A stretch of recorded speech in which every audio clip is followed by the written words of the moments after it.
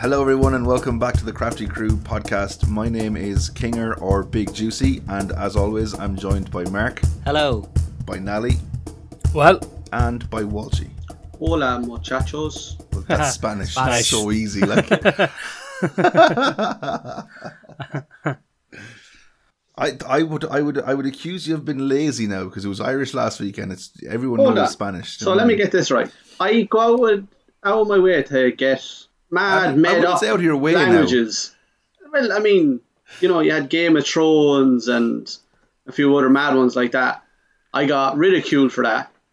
Now I go back to what I have and tweak them a little bit with throwing Big Juicy in there and muchachos and stuff like that. And now I'm getting ridiculed for that. Boys, there's no pleasing you. Can I ask you a question, Walshy? Did you know? Walshy, boo. Did you know the Spanish for hello before this episode started? Yes. It was so there you go. I did have to look up the muchachos though. Walshy, did you know that Belfast was an Antrim before this episode started? No. I was hoping that I'd lie about that. No, I don't. And I don't really. We'll get to that as we continue our journey across Ireland's 32 counties and 32 breweries from those counties. So this week it's we have Boundaries, Existential Angst, and we have the Beer Hut's Session IPA Soft and Tropical, representing yourself. Down and representing Down and Antrim. So I knew I should have looked at the phone before we started this. Nally, tell us about Beer Hut, will you? Yeah, no bother, man. So Beer Hut is the beer that Mark's going to tell us everything about. I was there.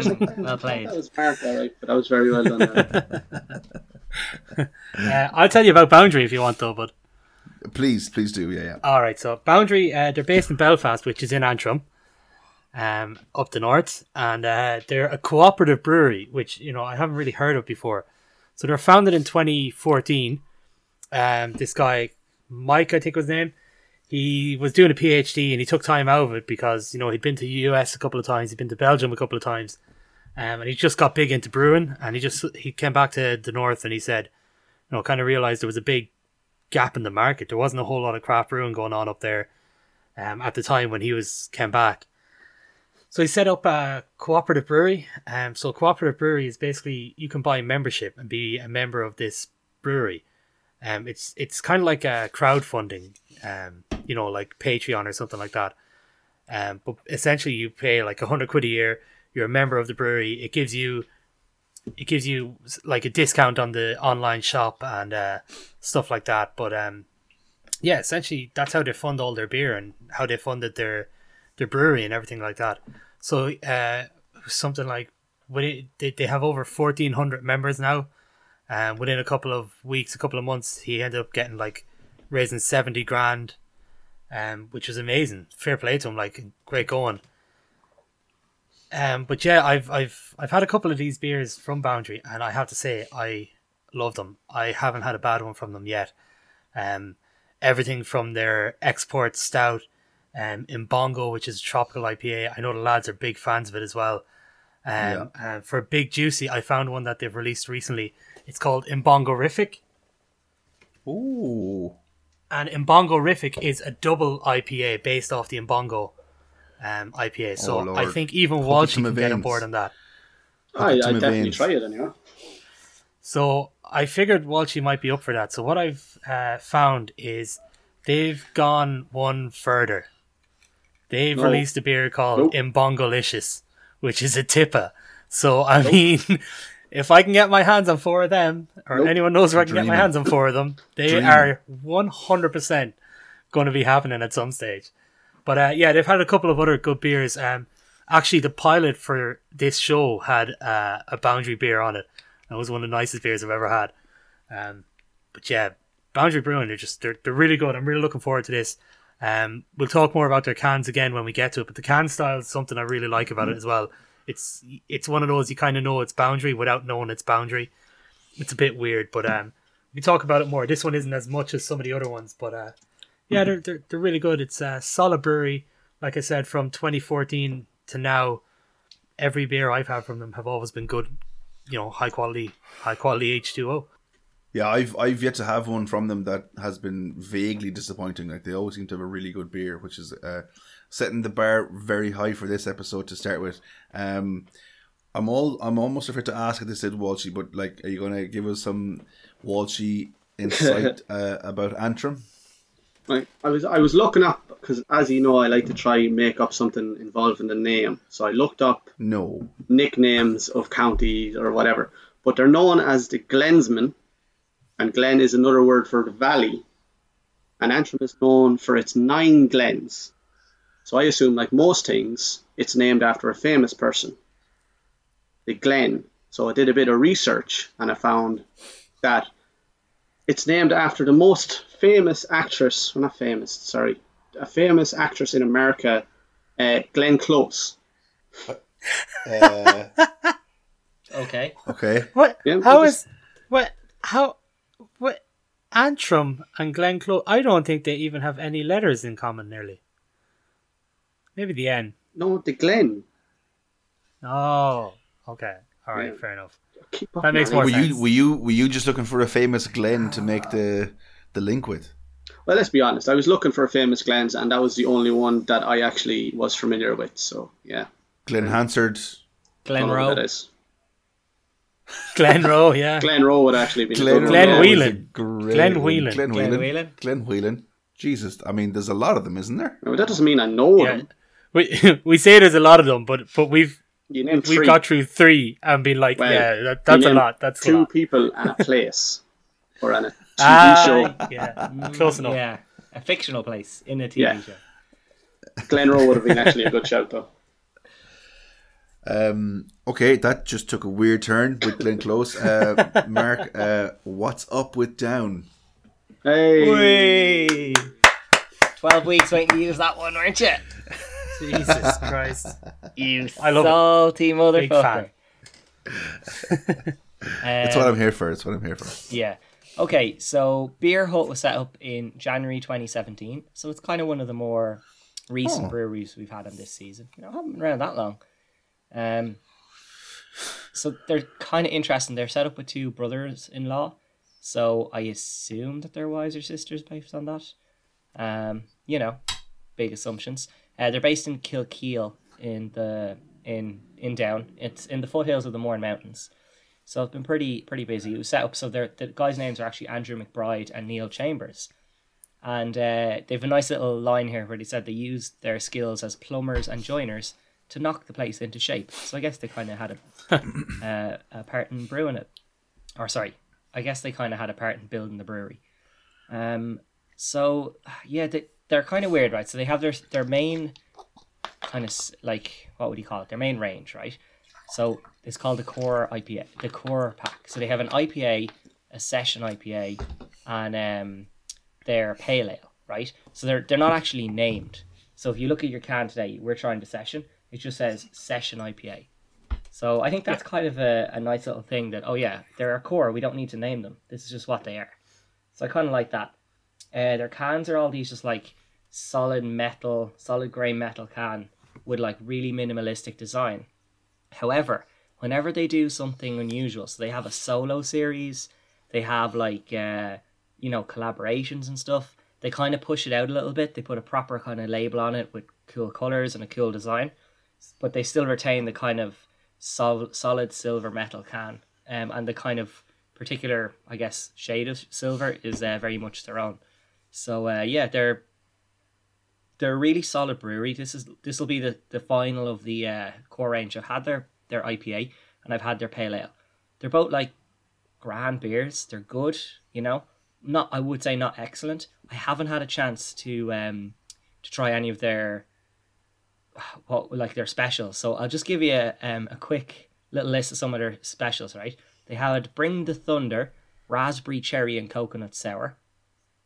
They had their Galaxy Mosaic Cornet double IPA. Yeah. They had Super Stylin', which is a pineapple, lemon and lime sour. Okay, and then this has to be one of the most interesting beers I found that I've never tried, right? So they had a thing called their Electric Stout.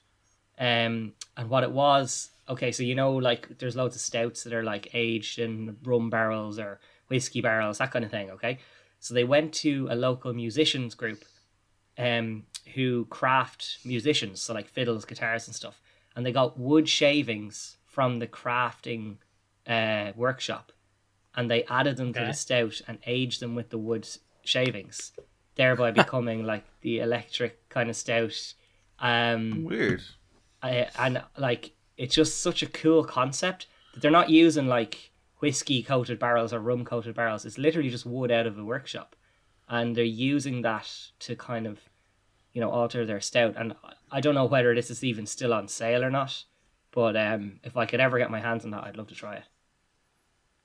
Yeah, that sounds pretty unreal. So it does, to be fair, just something very interesting. Like, because I mean, if you're going to luthiers and you're getting all the wood shavings off the ground, God knows what it is, Because if they're making a guitar, there's going to be 6-7 different types of wood you could end up having. Rosewood, maplewood. So as opposed to just the traditional, oak barrel aged or whatever, you're going to get some weird notes, especially if all those shavings are just mixed together, thrown into one drum and being like, here you go, lads, let's see how this just turns out, Yeah. So apparently, like, there's a bit of a description I found on a review, but it's 8.5% this stuff. It has a smooth woody taste with flavours of dried fruit and chocolate. And it's said that a bowl of stew and a roaring fire would be a cracking St. Patrick's weekend hat trick. So yeah, it's no less than yourself with the Pliny the Elder, Nally, like where you have a beer that you don't know if you could ever get, but you'd love to try. This is kind of my one now. Ever since I read up about it, I'm like, God, I'd give a lot to try this. So Boundary or Beer Hut, if you're listening, get that down here. Figure it out. Get it on to Mark. And Walshy, what have you discovered about Down? I no more than that looked up the county as well as in the name, and it got its name from, I want to say it's Dun, D-U-N, which is the Irish for fort.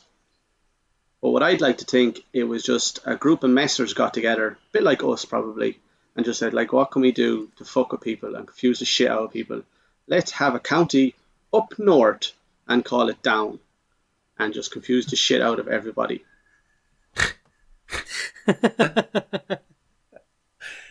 People in the north don't say up north. We say up north because we're south. We're not in the north, so down here we say up north.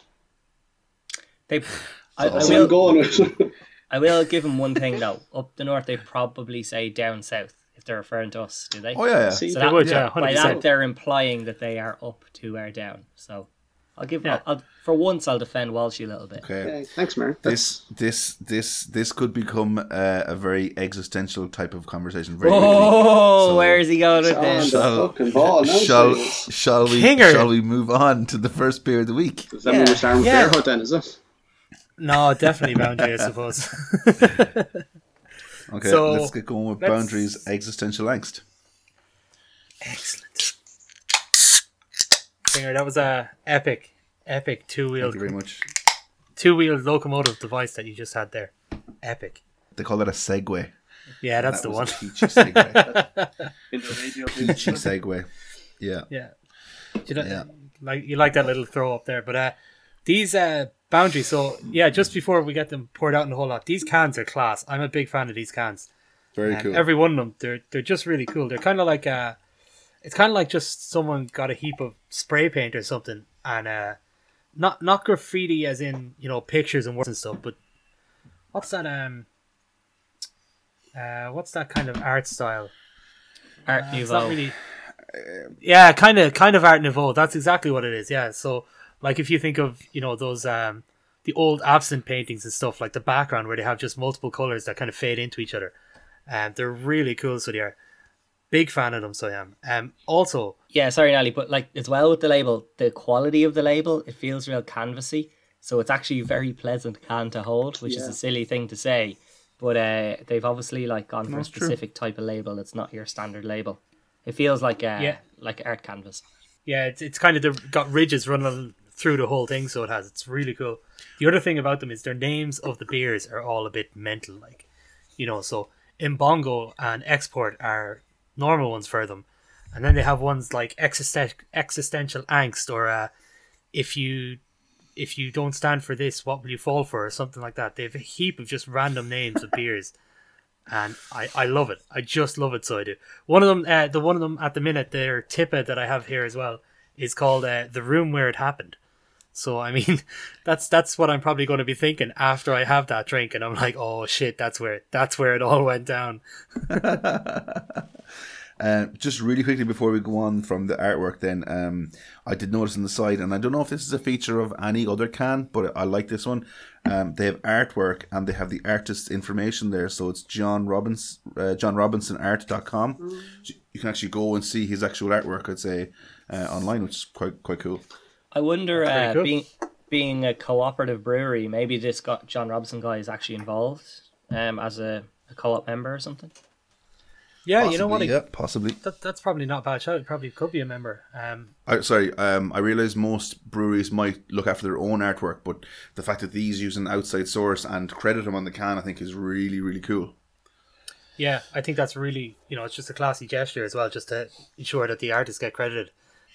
So just before we start describing this beer and actually critiquing it, these are one of those breweries, maybe not so much for me, but definitely for you guys, where the bar has been set high by your previous experience with them.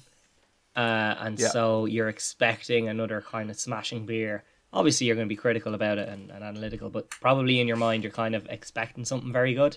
So I'd be interested to see where this heads from your point of view. I was going to say, going back to the thing that Nelly was saying about the mad names of them, I've always kind of wondered when I see some places have these kind of crazy names, and like, how did they come up with it? You kind of half imagine a group of lads around a table. It's like, right, lads, we have this here. We want something out there. And someone goes, existential. Sounds a bit weird. And someone's randomly like, oh, I think it's missing something. It's like, how about angst? I'm like, yeah, cool, let's go with that. Just some really, really mad names for beers. Some of them are straightforward enough and kind of self-explanatory, and then other ones are just completely out there altogether. I don't know what I mean, I'd like to think that maybe there's a reason they've used the name. They haven't just plucked random words out of the sky. You wouldn't know. No, I'm sure there is, but Like existential angst is a thing. Yeah. It is a thing, yeah. You can have existential angst. And you a do. crisis. You do Just a after quick one. 10 or 12 cans, you do. You get it. You Yeah. absolutely do. Yeah. A quick one there, just before I go fully onto this beer. Just on what you were saying there, Mark. Because the bar is kind of set so high, I mean, if anything, I find a lot of the times if I have a brewery that I really like, and they give me a new beer, and especially if it ends up getting on the podcast and it's a beer I haven't tried from a brewery, I end up nearly being more critical of them on the podcast, because I'm like, I can't let my bias towards this brewery get there. So it's, I'm like, I'm going to be a bit extra harsh on them, and if they still come out on top, then they've really deserved it, Okay, Yeah. look, moving on then. It's a typically Boundary type fruity smell. Yeah, very fruity smells of this. I like that. I like that on the cans that they have. They'll give you the name of the hops. So I've said this a number of times. I love when the cans will give you the name of the hops. But not only that, these give you the quantities of hops they've used. Measurement. So, yeah. for example, this is like 16 grams per litre of Citra, Nelson Sauvin and Columbus hops, which is kind of cool to have that measurement as well, It's a 4.5% ABV beer, right? But upon the appearance, this is a thick boy. This is super juicy, super hazy. It is in that dipper kind of straw colour, but like no light penetrates this kind of thing range. No. So I looked at it and I thought, oh, this must be pretty high in ABV, but the fact that it's only 4.5 is a bit of a contradiction to me. yeah, I was actually going to say the same, Mark, just before you said it. It's like, it's very hazy. Like, you're seeing nothing through that. Like, it's super thick, and I get what you mean, as in it kind of looks like a dipper. Being a pale ale, it's like, 4.5. That's kind of the right kind of the percentage, but it's very, very thick looking. At the start, there was quite a flurry of carbonation at it, and now, like after say 4 minutes or so of pouring it, it's really died down. There's nothing there, which is unusual as well with a pale ale of this ABV. Like, Yeah. I'm also seeing quite a lot of sediment at the bottom of my glass. Now, I don't know if that's just me, or do you have that as well? Yeah. Yeah, so I have that as well. You mightn't see it as much because I think, Mark, you and Walsh are both using kind of tulip style glasses, so it's not gonna be as evident. I have a regular pint glass, same as you, King, I reckon. Yeah. So it's just easier to see it, but that's just yeast from the can that's after falling out. That's nothing major. This 100% Mark agree. It's a super juicy looking beer. On the mouthfeel, it's a strange one because it's really kind of soft, but it's like really carbonated, but it's a load of like really small bubbles that dissipate super quick, and then it just leaves this kind of velvety texture. It's just really soft. Are you getting kind of a lemony tartness off of it as well? Yeah. Some kind of citrusy, yeah.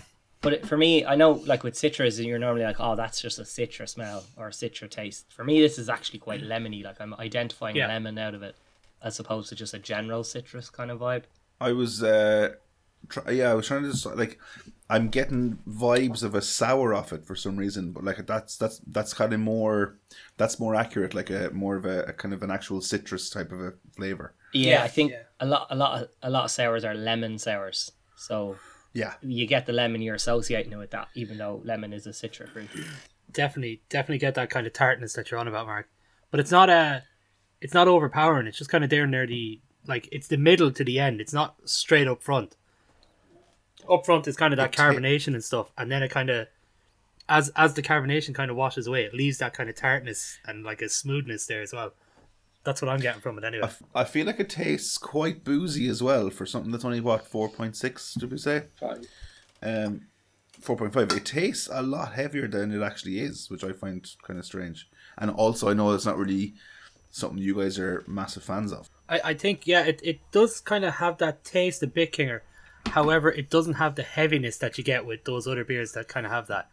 You know, like if you think of those dippers that we're kind of saying this is kind of like, they tend to be quite heavy as well, whereas this is maybe got a bit of that booziness, but it's an easier drink, so it is much easier in my opinion. Yeah, I don't really get any of the kind of boozy alcohol taste off of it. It's certainly juicy, which I can see where you're coming from with the juicy side of it. Being an expert in that yourself, but for me, no, I'm just a little bit at odds with it because of it's like got that sweet tartness of a specific citrus fruit, as opposed to generally the just citrusy, more general notes you normally get with a Citra Pale Ale. I know it says Pale Ale, but you put Citra hops in it, it's a Citra Pale Ale, let's be honest. And the juiciness and the carbonation and the kind of haziness are kind of a contrast to what I normally expect with a Pale Ale, especially these days when lots of Pale Ales that do go this route call themselves hazy Pale Ales. Like they slap it on the can, like this, it's a hazy Pale Ale. But they haven't with this. I don't really mind the fact that it doesn't say hazy pale ale or citrus pale ale. At the end of the day, it's just pale ale. I do get that slight tartness at the end. I mean, it's not a lot, but then it's not a sour, but you do get a small bit of it at the end.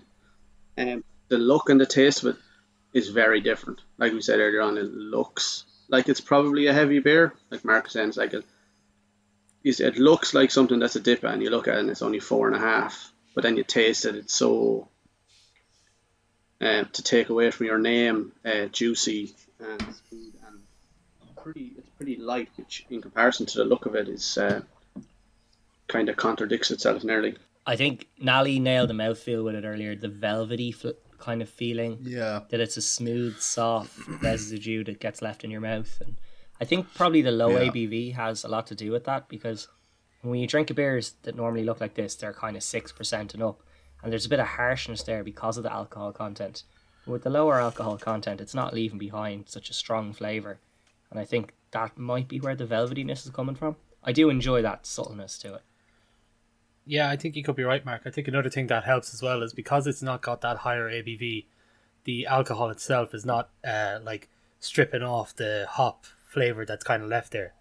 You know, so because it's the lower ABV, it takes a bit longer for that flavour to be washed away, and just it lingers a bit longer. Yeah, I don't know. I'm a little torn. I'm having a bit of an existential crisis We, but yeah, no, I'm liking this beer a lot. I think maybe the tartness at the end. See, I don't know. I'm still not sure. I either really like that, or I'm thinking if you just took that tartness off it a little bit, would it be better? I'm not sure. It is unique though, No. isn't it? I haven't had a beer like that before, so that's kind of cool. Yeah, and that's exactly why I'm kind of torn between it. I don't know which way. Like, is it leave it there, or if you take it off the tartness, is that going to make it better? But at the same time, that could detract from the beer as it is, you know? So that's where I'm kind of stuck in between them. I feel like if you took that tartness away, then you're going to be. I know it's only 4.5%, but I think you're going to taste the alcohol a lot more.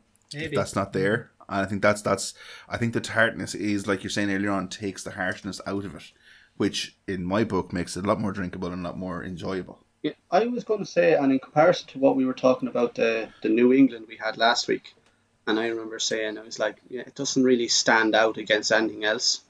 Whereas in this, and you're like looking at like pale ale is so vast, like there's so many different types. It's hard to kind of stand out against a lot. And I'm kind of thinking that little bit of tartness at the end that you do get kind of makes it stand out, which I kind of really appreciate and really like. And I suppose as a sour fan, more so than most, than the four of us, I'd appreciate probably more than maybe the rest of you would. I feel like you take the tartness away and it's just a kind of plain beer because it's the main flavour coming through. Yeah. I know it's got a juicy kind of notes to it, but it's definitely the overriding flavours, that lemony kind of tartness you're getting. I'm not getting like, oh, lemony flavour, then stone fruit, or then a pininess, or then a resinous, whatever. It's just literally that, and then a kind of juiciness, and then it fades. Yeah, no, I think you're right. I think I thought about it too much, but it is. I would love to try one if they. I would love to try one if they brought it out and somehow got that tartness back, just to see. Like, I know it would make it just another one in the bunch, whereas this has that standout character being the tartness and that kind of lemony flavor. But I think if they made one and it was just one of the bunch, imagine how drinkable that would. Like, this is pretty drinkable already, I can say that. But imagine how drinkable something like that would be if you just took off that tartness at the end. It'd be ridiculously sessionable. Ridiculously so. I don't know. I don't know if you've had it, Nally, but I think you have, Walshy, for sure. In Bongo, it wouldn't be that tart now. No, it's not. No. But but in Bongo it's a tropical IPA. It's a different thing. In Bongo it's also 5 point something % as far as I remember. Yeah. Whereas this is, this is a pale ale. It's aiming for that kind of lower ABV range, which Yes. That's why I'm thinking if you just took that tartness off, like even if you brought down the alcohol, this would be an unreal session IPA. If you brought this down to about 4% and took away that tartness, that'd be an unbelievable session IPA. Yeah. I don't know, man. I think the juiciness is. So I'm about 2/3 of the way through this, right? The juiciness is adding a certain heaviness to the beer. Now, it's not a huge amount, but certainly I think it'd be too much for a session. Like, I actually think it's kind of detracting from it a bit. This is not something you're going to like neck back 2 or 3 of them. I just feel it's missing some more standard kind of carbonation to make it refreshing. It's almost like a beer that you'd have on a cold evening sitting inside in the warm, like, or I'm going to watch a movie and have one beer. This would be a nice sipper for 2 hours or whatever. Like, it's not going to change massively if it warms up a bit. It's still going to be have flavor in it, and I'm going to enjoy it. But I don't know. I don't see this as being kind of in the sessionable range. Fair enough. The other thing I will say, just that you're saying it there, I've gone through, as we go through the beer, we say finish the whole way through. This hasn't changed from start to finish for me. No. At all. That it's very super consistent. So it is. Very true. Which is something I really like in a beer. Sometimes it's nice with maybe a stout or something that you are going to be sipping on for quite a while.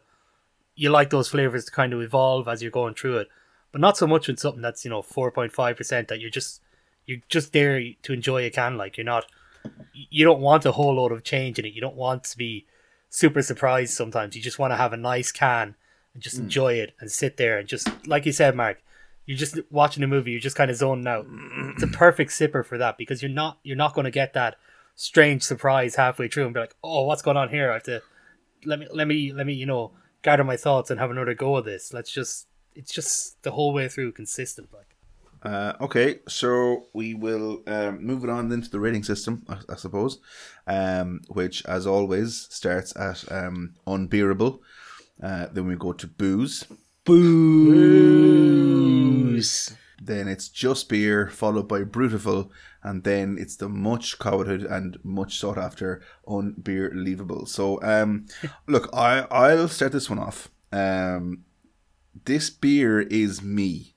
This beer is big. It's juicy. It's full of flavour. As Natty said 2 minutes ago, it's consistent from start to finish. Now, as we said earlier on as well, it started off very, very carbonated, and after maybe 5 minutes, it died down. I feel like that would make it worse if it stayed that carbonated the whole way through, which I know most beers wouldn't anyway. But I think I found a beer from Boundary that I like more than Mbongo. So I'm going to say that this is Unbeerleavable. I'll go next, just not to mess your waters up completely, in case you assume that I'm tanking a beer or bringing it up. As I said before, actually on this podcast, because it's Boundary, I've been more critical on them. I mean, I'm pretty sure you've gotten that from the way we were talking about it earlier, and I was kind of saying, maybe get rid of this tartness, maybe get rid of that. At the same time, this beer is savage in my opinion. Like, I'm a huge fan of this. I think Boundary have done it again. They just made a really, really solid beer. One that I am happy to sit. Like, my only problem with it is it's gone. And I don't have more. This is one of the times on the freaking podcast where, I know I've said it a few times, but this is one of the times where I'm like, the beer is gone, and I'm just devastated I didn't buy another one. For me, this is up there. But I have had better Boundary ones as well. So I will say, for me, it's a Brutiful. But I'm a big fan of it, but it is a Brutiful. Yeah, so a little bit torn with this one. I do enjoy the kind of lemony and tartness I'm getting off of it. It does have a lovely mouthfeel, nice and velvety, and it's a pleasant beer to look at. But I think for me, it's a little heavy. I kind of disagree with you, King. I think it could maybe use a bit more of that front end carbonation to last a bit longer. And I think the juiciness of it, while the ABV is kind of low, they kind of don't really work together for me. I feel like with that juiciness, you want a little bit more of a kick to it to kind of cut through. It's a bit soupy. Like, it's kind of that lip smacking, not like lukewarm soup kind of feel sometimes. I'm kind of torn between two. I think I'm going to give this a just beer from me. I know it's a bit harsh. I'm torn between that and the Brutiful, because I do think it's a solid beer. I like its uniqueness, but I just don't think it lands quite well for me. Kinger says he thinks he found a Boundary better than Mbongo, and I kind of went, oh. And then thinking about it, I'm like, do you know what? I don't think he's wrong. I think there's a very unique taste to this that really, like I pointed out, really makes it stand out against its peers, which is very, very hard to do. That kind of tartness at the end, I love it. I mean, it's right up my alley. It's juicy. I like all of them always have them kind of juicy beers as well. If it was in the local pub on draft, I'd happily have a nice few of them for the night. I know Mark had mentioned about, he doesn't see himself swamping the beers. I don't know how many craft beers you're necessarily swamping in general anyway. It's not something I'd really do with this kind. If I wanted to swamp beers, I'd probably just go for your cheap Carling or Coors or something like that. But this for me is gorgeous, and as Pale Ale goes, I don't think there's huge amount better, because it stands out so much. And like I said, that lemon tartness in it I find it savage. So I was going to go one way, but you hear people talking, you kind of get a bit further on. I'm with Kinger. I think it's Unbeerleavable. Woo! Yeah, nice. Yeah, solid. I think, Mark, this ends us with a Brutiful for Existential Angst by Boundary. However, I feel like this is one of those occasions where, even though your rating was a little lower, you're more than happy for the beer to actually get a Brewtiful. Yeah, and I think, to be honest, from my point of view, it's a fair reflection, because I do think, I can see where the lads are coming from. I can definitely take on board their points, but like drinkability is a massive part. Craft beer, no, and like any beer you can only have one of. Let's be honest, or a slow sipper, it's always going to struggle to hit the heights across the board, and by that I mean across 4 people who have kind of different tastes. It needs to be something special to bring us all together, and I just don't think this was that kind of special. No, and that's why the rating system on the Crafty Crew podcast is the world's eminent premier rating system. Science, bitch.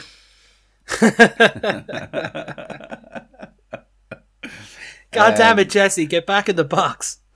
So I mean, I could cop out here a little bit and just say that every northern accent is pretty much the same. It's a really good thing the boys from the Crafty Crew podcast are after giving Existential Angst a Brewtiful, because I know where they live. Oh, oh my god! Also, a quick shout out to I don't know if anyone's heard of them, but a serious band from Belfast as well. They're called Kneecap, and it's just a heap of lads that are rapping, and half it's in Irish.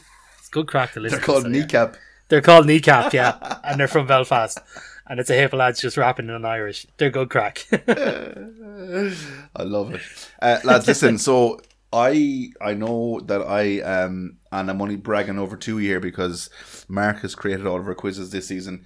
But as I have three quiz wins in a row, I said I'd give you a week off. And I have a quick question. So I know last season I asked you if you could have one beer for the rest of your life, what beer would it be? And we threw up a couple of options. So this time I'm taking the choice away a little bit. So you have to use your initials and choose 2 beers for the rest of your life using your own initials. Oh, well, that's a good one. Beer styles or specific beers beginning with those initials? Specific beers with those initials. Okay, I actually have one straight off the bat, but I need to. Yeah, I'm pretty close. I have two maybe. I mean, not to cop out, but I do have a can right in front of me that has both of my initials on that I thoroughly enjoy. Yeah. I mean, if we go with a brewery, I've got the entire Sierra Nevada range, but So I'll go first then for the crack, because I think I have 2 that I'm pretty happy with. I think this will work well as well because they're 2 pretty contrasting styles, which will cover me for a wide range of occasions. One's a stout, and one's an IPA, so I think I'm pretty covered for most occasions. First one for S is Seeking Sunshine. It's a pretty handy one, won't lie. Oh, love that it. got you. That's savage. Yeah. Love it. Dead center. Seeking Sunshine. Just an amazing beer. Love it. Quality. And my other one is a stout. It's by Vocation Brewery, and it's naughty or nice. And it's a chocolate stout, and it's so good. It's just so nice. So it is. Huge fan of it. If anyone can get it, if you're a fan of stouts, Kinger, this might be one that you might even like. It's kind of a sweet stout. It's not got much coffee to it. It's just chocolatey sweet stout. It's really good quality. Vocation will be one of my favorite breweries from over in England that I've had as well. So they just pump out some good stuff. Big fan. So that'll be my 2: Seeking Sunshine and Naughty and Nice by Vocation. Okay, so I have mine, and I'm torn. So, God, because it's like the 2 beers you can have for the rest of your life. The 2 beers I want to pick are 2 stouts, but as to Nally's point, you need to cover yourself for a wide range of scenarios here. So what I wanted to pick was Millionaire Stout, the Oak Age Stout in particular, by the Wild Beer Co. And Here We Are Now, that unbelievable stout I had for Dead Center. But I think based on the fact it was a limited edition and I only had it once, I'm going to get rid of Here We Are Now, and I'm going to go with Hope's Hop On Session IPA. Nice session, delicious, very enjoyable, and also that covers session covers 80% of drinking scenarios, and the stout covers, I feel like, at least 10% of the remaining 20. So My two are going to be Millionaire, Oak Aged Stout, and Hop On by Hope. Solid.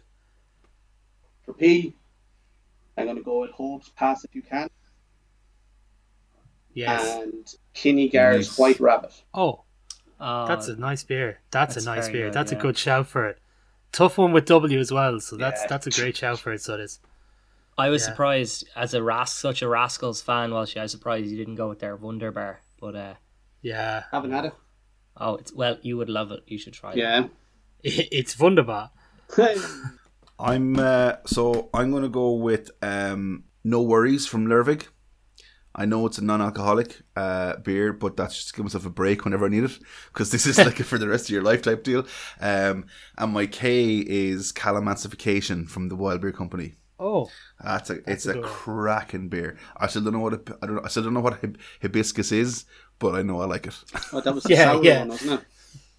Yeah, Big shout out to the Wild Beer Company then. Of the 8 beers we're going to drink for the rest of our lives, 2 of them are from them. So well done. and Hope got 2 as well. Yeah, well, they are the Did best Hope get brewery 2? in the world. So Yeah, they're close second to Hope dead are second, pretty but that's fine. decent.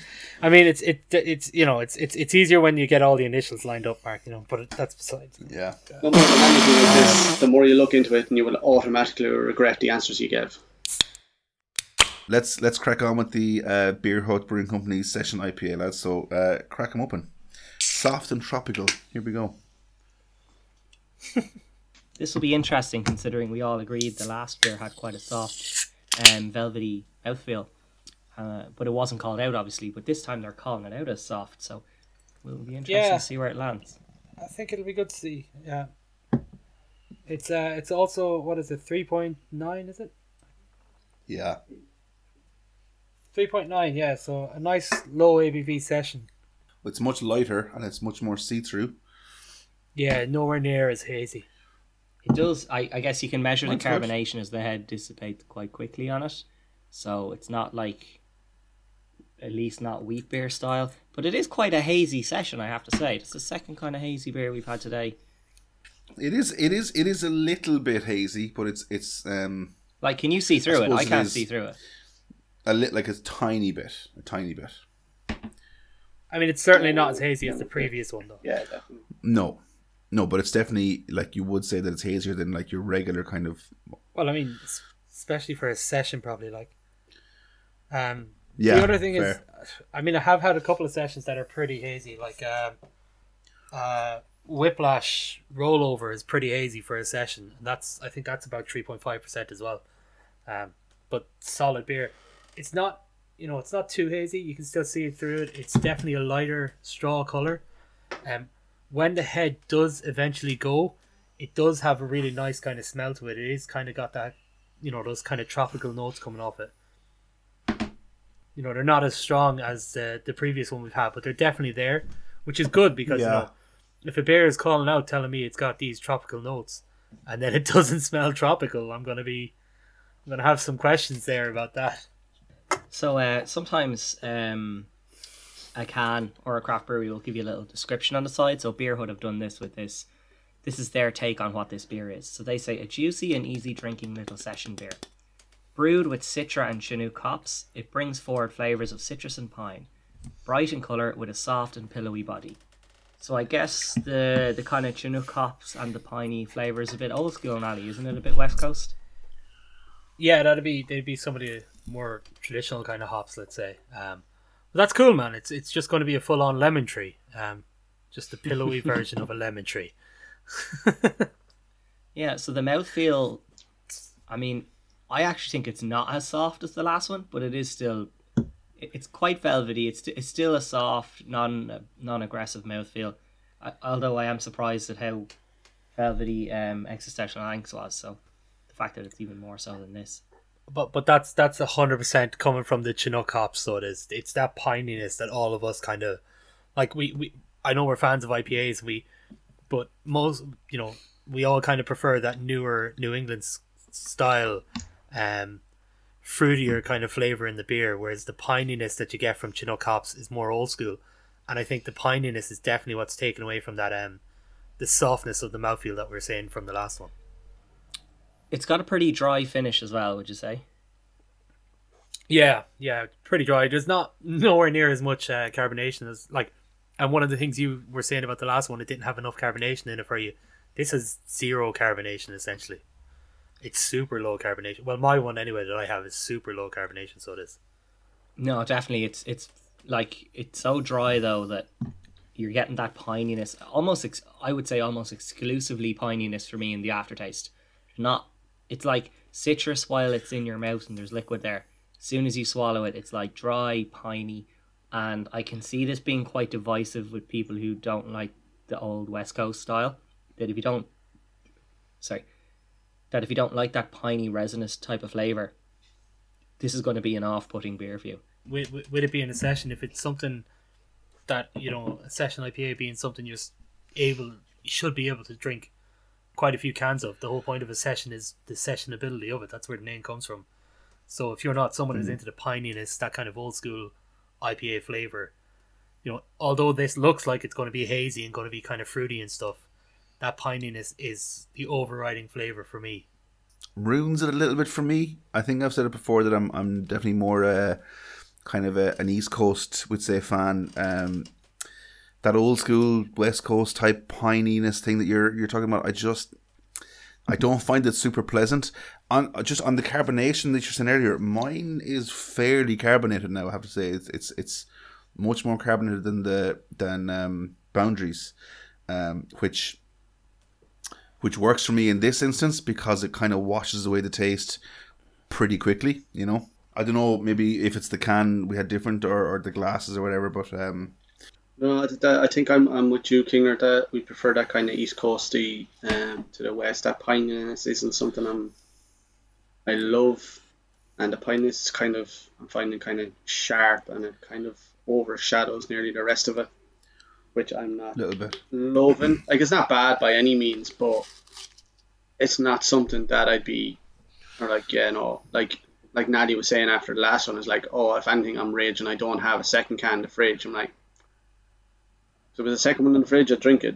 But if I never had one again, I'm not going to let them sleep over it either, So it's that pininess, I'm just not, and that could be a thing, like it is me and you kind of prefer the East Coast kind of a fruitier style IPA against this, and it's just kind of our own personal preference, Yeah, now look, that said, and I mean that's a personal preference thing, but I think I can still look at it kind of and enjoy it for what it is. I think it's still a very nice beer. I think it is super sessionable. You've given the example before, Walsh, of like if you're at someone's house and they offered you a can of this, I'm not going to turn my nose up and say, oh no, I'm good. I'll drink it. Do you know what I mean? It's it's that kind of. It's not bad, like, but it's for me, I just feel like I've definitely had nicer, So they call it out as being soft and tropical. The one kind of saving grace I'll say with it, that it is in general a softer beer than most. Now, we had an incredibly velvety beer before this, so it's hard to not compare it and say, oh, it's harsher than that. But compared to most beers you're going to drink, this is quite soft. The tropical bit is where I'm falling off a bit, because there's fleeting smells of it when you first pour it. There's a bit of a taste when you are holding your mouth. But this is quite traditional in terms of an IPA. This is almost like if you just said traditional West Coast IPA and was like 4.4%, like that's what I am tasting. That's the flavour profile I'm getting off it, the mouthfeel kind of profile. Which, personally, I don't have a problem with. But if you're going to put tropical on a can, you have to be aware of what people are going to think and expect from that. People these days especially, like, when you see tropical, you see Citra, you see, I don't know. Yeah, I guess those two are like kind of almost interchangeable. If you see one or the other, you're going to be expecting big, fruity notes of something. And almost like a juice kind of thing. Now, I just think the tropical is a bit of misbranding in this case. It's not a flavor or a flavor profile that you want to be subtle with. There are some beers that the flavors, like, it's important that they're subtle or that they're just about there. But if you're saying tropical on the can, it has to kind of really be the main character of the beer. I think. Yeah, I'd agree with you. I think we've had this a few times now with a couple of different beers where they've had a beer style on the can, or they've advertised themselves as something specific, and then we've had it and we're like, but that's not what you are at all. You're not. You're just this. Like, don't say you're a brown ale shouting at strangers, you filthy animal, and then fuck you, Wylam, and be something else. Yeah, and be a sour. Be what you say on the can. And like if they had said, session IPA, just not even said was it, like a session New England or a session old school IPA. Just say session IPA, and I think you're solid with this.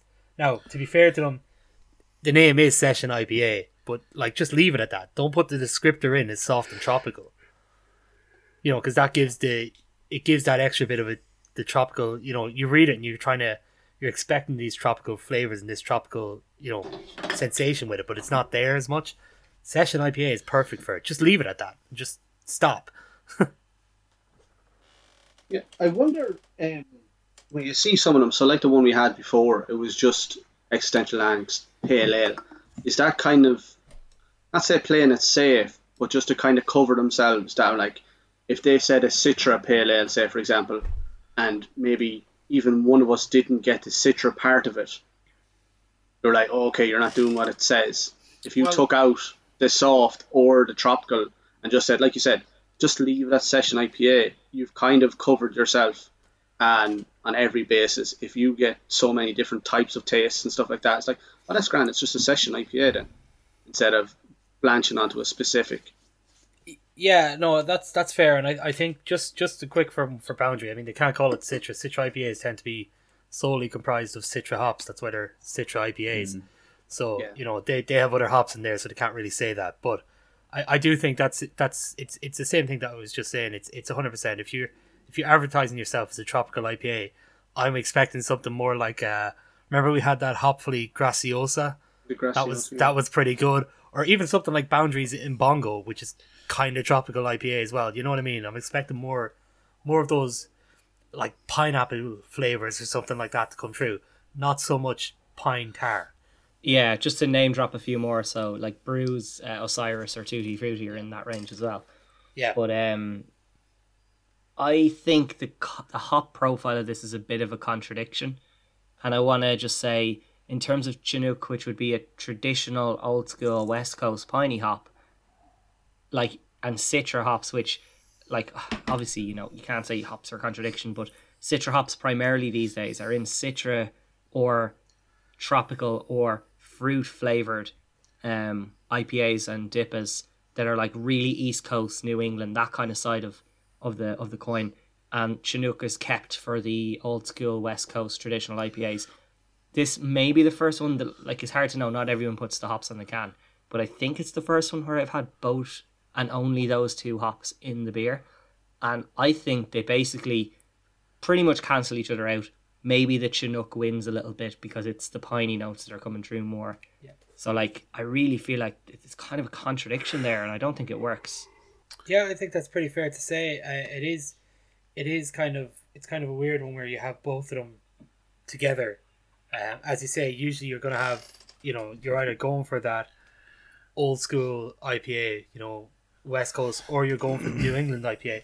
There's not many of them. Now, I know it's starting to become a thing of that, like, what is it, the Mountain IPA, which is kind of a mix of both of them. But if this is Beer Hut's core range, I mean, I don't know if you want a Mountain IPA to be part of your core range. If you get what I mean, you probably want to swing one way or another and have it more consistent and more own it, like. Yeah, this feels like a weird thing I'm about to say, but have it more mainstream if it's your core range. Like, either be New England, like, it's weird to say about craft beer mainstream, but either be West Coast or be New England. Like, if you want to be that, fence. if you want to be the Mountain IPA, bring it out, like, and bring it out as a special, but for it to be your core range, I just think it's a bit much. I think we can tighten that up, Nally, like, mainstream within the craft beer industry. Yeah, that's more than fair to say. Yeah. Be mainstream, but within this cliquey, artisanal industry that we are all fans in. Don't be American Light Lager mainstream. Very fair.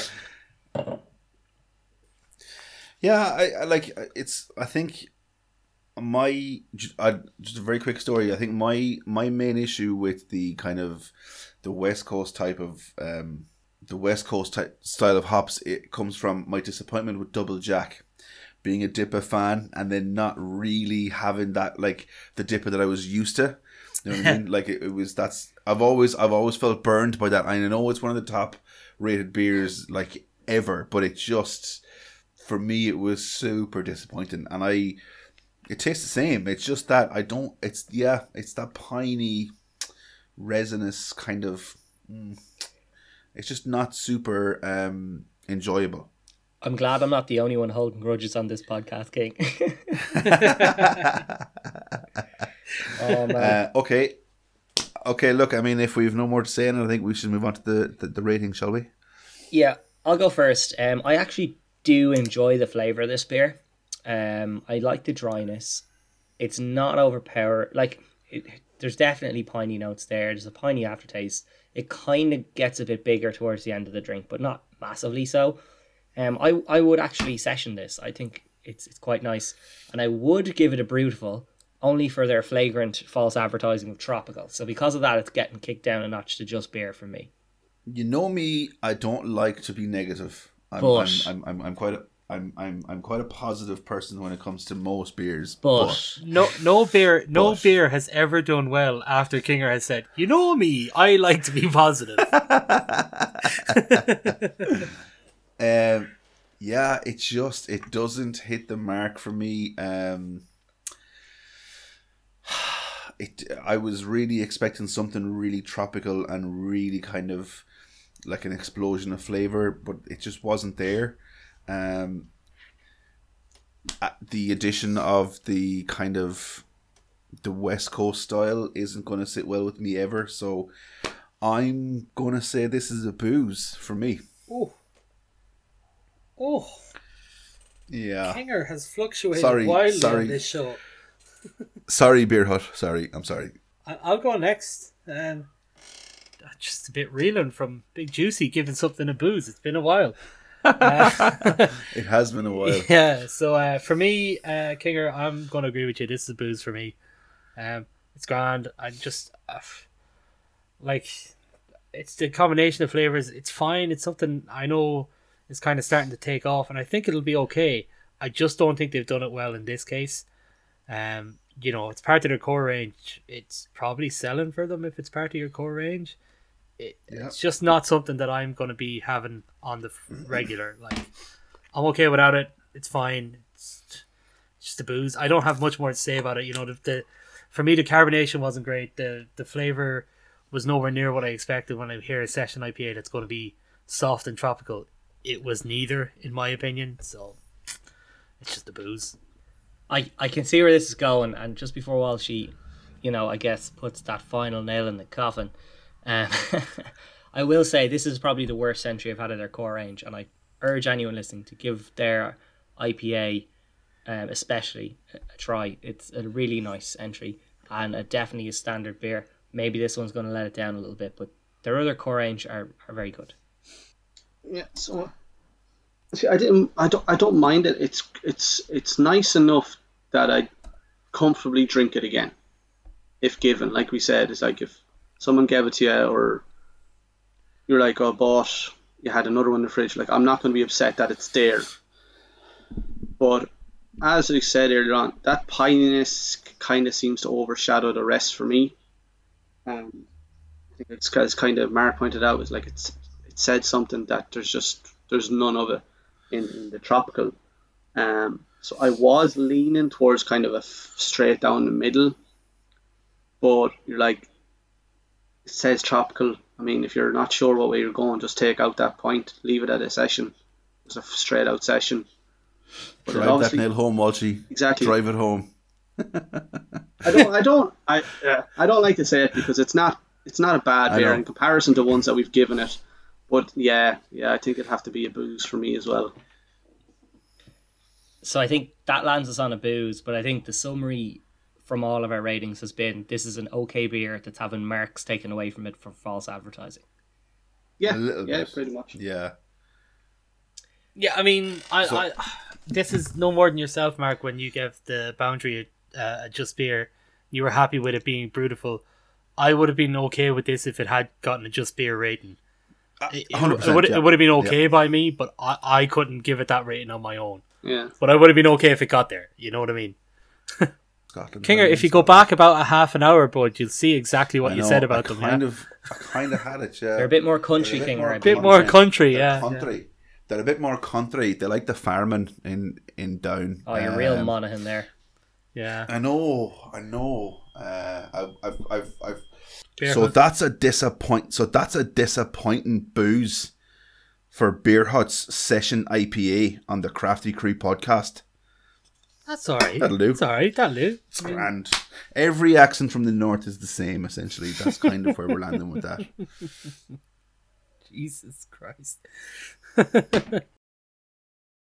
Guys, we've kind of spoken a little bit like throughout the podcast historically on episodes, and even today, where you say, you know, that's the beer that I wouldn't mind coming back to. All right, you know, I'd have a few if the opportunity arose. But I guess yourselves, like myself, we constantly are trying new things, and I think a lot of the craft beer market is like that you're constantly moving on to the next thing, the next beer, the next special edition, whatever. And it's only really those absolute standout favorites you have that you go back to regularly. And then if you could have a really good beer, really enjoy it, but if it's not one of those top couple you get, you're not really going back to it. Do you think there's a lot of beers out there that are quite good but not quite excellent that get hurt by this kind of thing? I think, Mark, exactly kind of what you're saying, because it is the craft beer community, and a lot of us tend to go on and try. The whole joy of it for me is trying all those different beers and eventually finding one that's unbeerleavable. You know, and there is the chance that some places get hit by that. I think that's why it's such a powerful thing for some of those craft breweries to have their own brew house, their own tap room. Like for example, us Dead Center being in town here, because you get to have that core range and you get to go out and enjoy craft beer served by the brewery in their tap room, you know, the way you like it, you know. Whereas if it maintained just being stuff where I'm ordering online, then yeah, 100%, 95% of the beers I'm probably only going to have once, because you just want a new beer comes out and I'm like, maybe I'll just try this. I've already had that. I'm just going to try this one instead. But at least when a brewery has their tap room, you can go there, you know you're going to get top quality beer. You get to try their new beers or their seasonal beers as they bring them out. Solid, no bother at all. You know, I think especially during the pandemic, it has been more of the case because, well, the four of us have been ordering our beers online, and the problem with that is every week they have a new selection of beer. So I'm like, I really can't wait to get this beer again, and I log on and I'm like, it's a $5 for this one, or I could get this brand new one for this much. Yeah, I'll get the new one. That boosts my Untapped, gives me that bit extra, and it's a new beer to try. Why not? You know. So I do think that just by the nature of craft beer fans like ourselves, it is more about the trying the different styles and the different beers, which could hurt some places, especially the smaller breweries that don't have their own tap rooms. Yeah, they're pretty much kind of Nally summed it all up. I think it's not even necessarily crucial, but it's needed. I know a lot of places can't have their own tap rooms or their own bars. Like just for example, I'm going to Limerick in a couple of weeks, and I automatically, one of the first thing I did was search breweries near where I was staying, and Treaty City is actually only down the road from the hotel I'm staying at. I was like, I'll go down there, but they don't unfortunately have a tap room. So you're like, if they had a tap room, I'd go in for one or two, but they don't, so I probably won't. So you're kind of, that's the hurt places. Places can't help not having it. It's just not accessible for some places. But, you know, like I said, if they had a tap room, I'd be more inclined to go in, have a few. But if they don't, you're not going to, you know, so it's...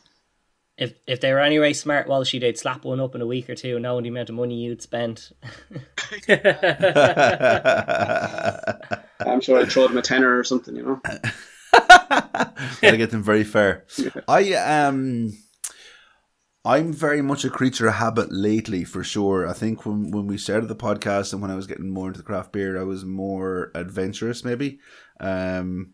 That I'd take a punt on just picking up a random beer and seeing what it was like. Now I'm anytime I've been in the off license or in a good kind of craft brew selection in a shop, I'll kind of look for what I know and kind of not take the risk. I know that doesn't really answer your question. Like,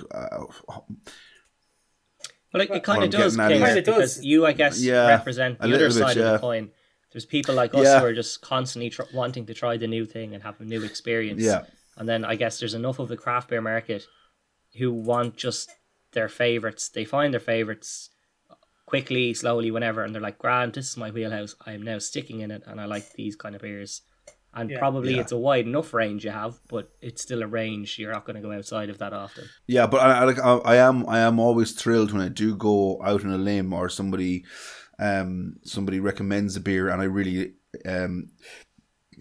like it. I like it's there is a bit of a thrill to that. Do you know what I mean? Yeah. So I guess this question was kind of inspired. There's a famous quote from Henry Shackleton, the famous mountaineer, climbed Everest and #1 at the top. But his thing was, oh yeah, you use science to raise the money and the excuse, but you really climb for the hell of climbing. You climb for the hell of it. So for me, it's like I try craft beers for the experience of trying new craft beers. The excuse I use is that, oh yeah, well look, my excuse is these 10 unbelievable craft beers I can tell you that you're going to love. No matter who asks me, they're going to love these. But really, bar one or two of them, I wouldn't mind if I never had most of those favourites again, as long as I got to keep trying new things over and over and over. And now maybe, Kinger, 10, 15 years when I'm as old as you, I might settle down like yourself. But Whoa. Wow. That is Ooh, baby. and for the rest of this edit, Mark's mic is now muted. So And scene. Jesus Christ. just to end us on that, how old actually are you, Kinger? I managed to stay alive for 63 and a half years. We're going to leave it there for the time being. We're going to 63 years, baby. 63 years. okay, next week we are heading to Donegal and Derry. How am I getting out of this episode? Not well, Kinger. You're not getting out of it well. This isn't going well. And I think that's the easiest way to end it. So that's a goodbye from myself, Nolly, Mark, Walshy and Kinger on the Crafty Crew podcast. We'll chat to you next time. Good luck. I love it.